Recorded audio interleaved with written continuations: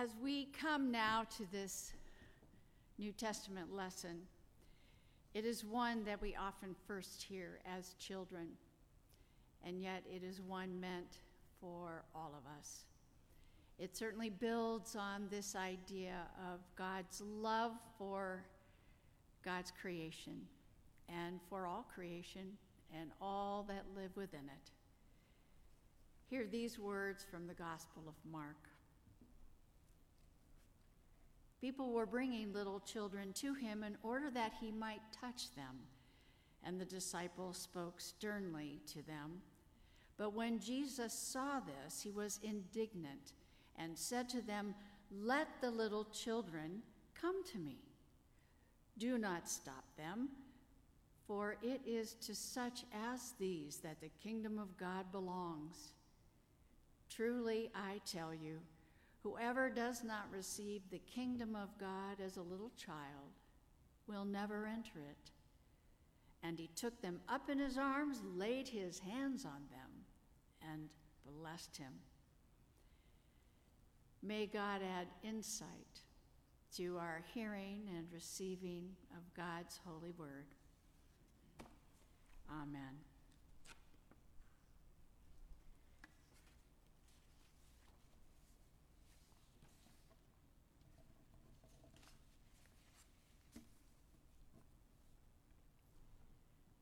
The gentleman sat at his desk, his attention drawn to the falling leaves swirling outside his window.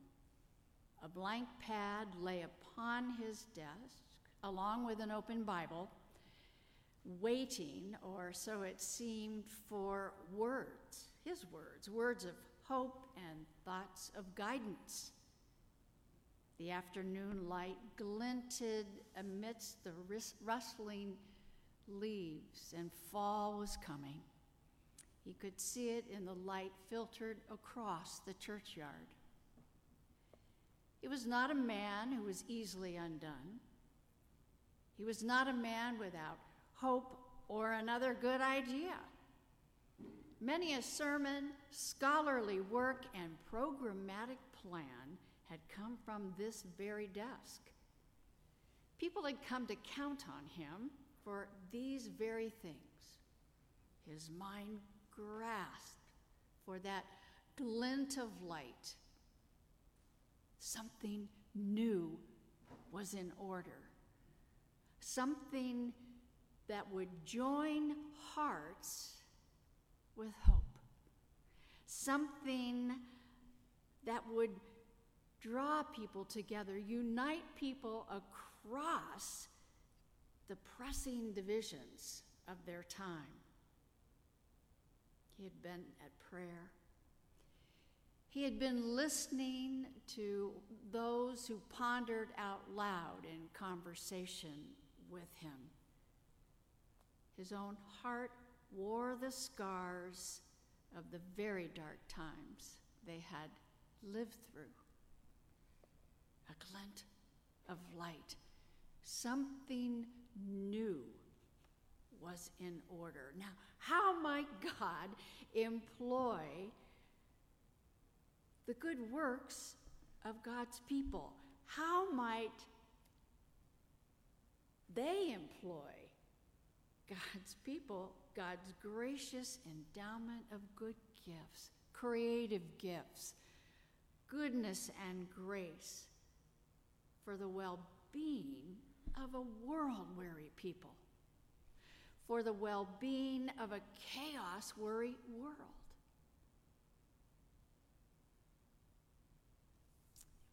World War I, the Great War, the war to end all wars, had come and gone.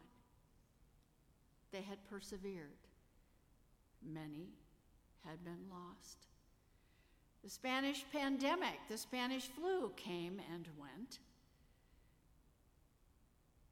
They persevered. Many had been lost. And the Great Depression had come, and they had persevered, and much had been changed. And there he sat at his desk, of a fall afternoon, wondering, seeking guidance.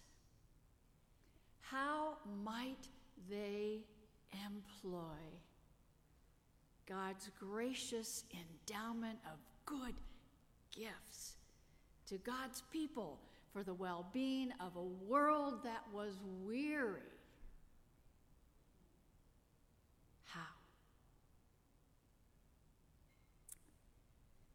Well, the first ever World Communion Sunday was born at the historic Shadyside Church, Presbyterian Church in Pittsburgh, Pennsylvania. And the Reverend Dr. Hugh Thompson Kerr was the originator. He was the man, waiting for a glint of light and encouragement. So in 1933, a new tradition was given life around the Lord's table, the very symbol of abundant life in Jesus Christ, of eternal life and the promises that are ours in Jesus Christ. They were born around a table in a sanctuary in Pittsburgh. And let's think about that. What better place, what better opportunity, what better time to embody the very oneness in Jesus, Lord and Savior, friend, companion, the one who welcomes us at journey's end. You know, you and I are at a time when we might well wonder, what can one person, one congregation, one community of faith, one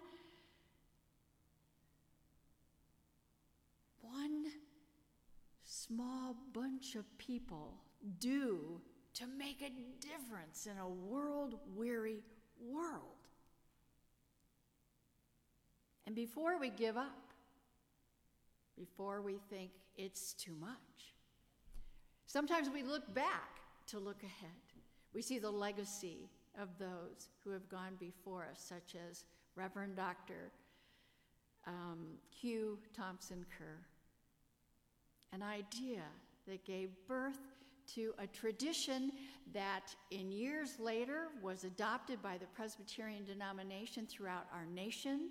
It was years later adopted as a worldwide practice of reminding people of their unity in Jesus Christ, of drawing people together around the Lord's table to remember who they were and whose they were and to whom they belonged, and that they were empowered to make a difference in the world, no matter the odds, no matter the challenges or the darkness.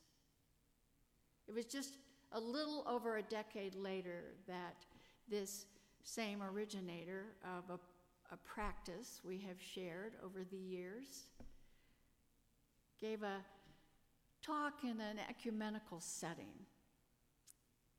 It was just on the eve of the Cold War. It was at a time when people were in desperate need of what can we hope for. And he talked about, once again, God's investment in God's people, in humanity, in you, in me, in us, in those as we gather. God's investment and God's good gifts, that we would use them and share them for the betterment of this world, so that we might draw people and build bridges across the divide. Our litany could be very long today of this dark time we have persevered through. And we wish there was more light. But light has come, and light will always be ours. And light will instill our hearts with hope and trust, especially as we gather at the Lord's table. I imagine this scene of this interesting, amazing preacher, scholar, creative man sitting at his desk. And I wonder, was it Psalm 8 that was open on his desk, or perhaps that wonderful story of Jesus drawing the children to him? What lay before him that day as he was grasping for a glint of God's light and guidance? If it was Psalm 8, we're drawn to look once again at the ever-mindful God, mindful of us. Who are we, Lord, that you are mindful of us and place us in such a position that we can impact the creation and the beauty and the hope of this world? Who are you? Who are we, that the Lord is mindful of us? Psalm 8 goes on to say, Lord, you have cared about human beings. You have crowned them with glory and honor, making them rulers over the great creation. You have invested in them that they might invest in one another. Friends, on this World Communion Sunday, 2021, do we not long within our own hearts to be joined in hope, to see a brighter light and a different way? Do we not long to help build those bridges across the chasms that divide? And even each of us have that sense, that humble sense that we make a difference right where we are, by whose we are, because of who we are and what good gifts we each have been given. On this World Communion Sunday 2021, if there was ever a time to renew the perspective and practice of oneness in Jesus, is it not today? Let this gathering at this table be a source of true nourishment, a reminder, but more, even more than a reminder. Let it be a source of the one who has given us light and hope and invested in us and entrusted in us the power of Christ at work in and through us, the guidance of the Holy Spirit each and every day of our lives. Yes, it's been another dark time in history, and the litany could be long, but if ever there was a day to raise voices and hearts in celebration of what has been given, is this not the day? So today we celebrate together. We gather. We come together as God's children, as God's family. And we give thanks for the legacy of those who have gone before us here. We give thanks for the legacy of Reverend Dr. Kerr, who came up with an idea that has now spanned the globe for decades. And as we remember Christ calling the children to him, I'd like to close with a prayer that was written for children, but I'm going to use it today for the children of the world, which include all God's people, in every place and time, of every culture and language. Loving God, hear us as we lift up prayers for children today for their nurture, protection, and joy. We pray for children who live in the midst of real terror or violence or oppression. We pray for children who are neglected, trafficked, or abused. We pray for children who are hungry or sick or grieving. We pray for the children of our hearts. We pray for those whose images we carry in our wallets and whose very being is as close to us as breathing itself. Their faces are etched on our souls. We know they're going in and they're coming out, their feelings and their foibles. What makes them laugh and what engenders tears. There is nothing we would not do to make them safe and happy. Make room in our hearts, we pray, for all those children of the world whose images are etched on the very heart of God. You know, O God, what they need. There is nothing you would not do to make them safe and happy. Grant us your heart and your spirit for all these children, all these whom you love. Stir us to action so that there is nothing we would not do in your name to make them safe and happy and aware of love. We pray remembering how Jesus said, "Let the little children come to me." And we give thanks for the ever mindful God. Amen. Amen.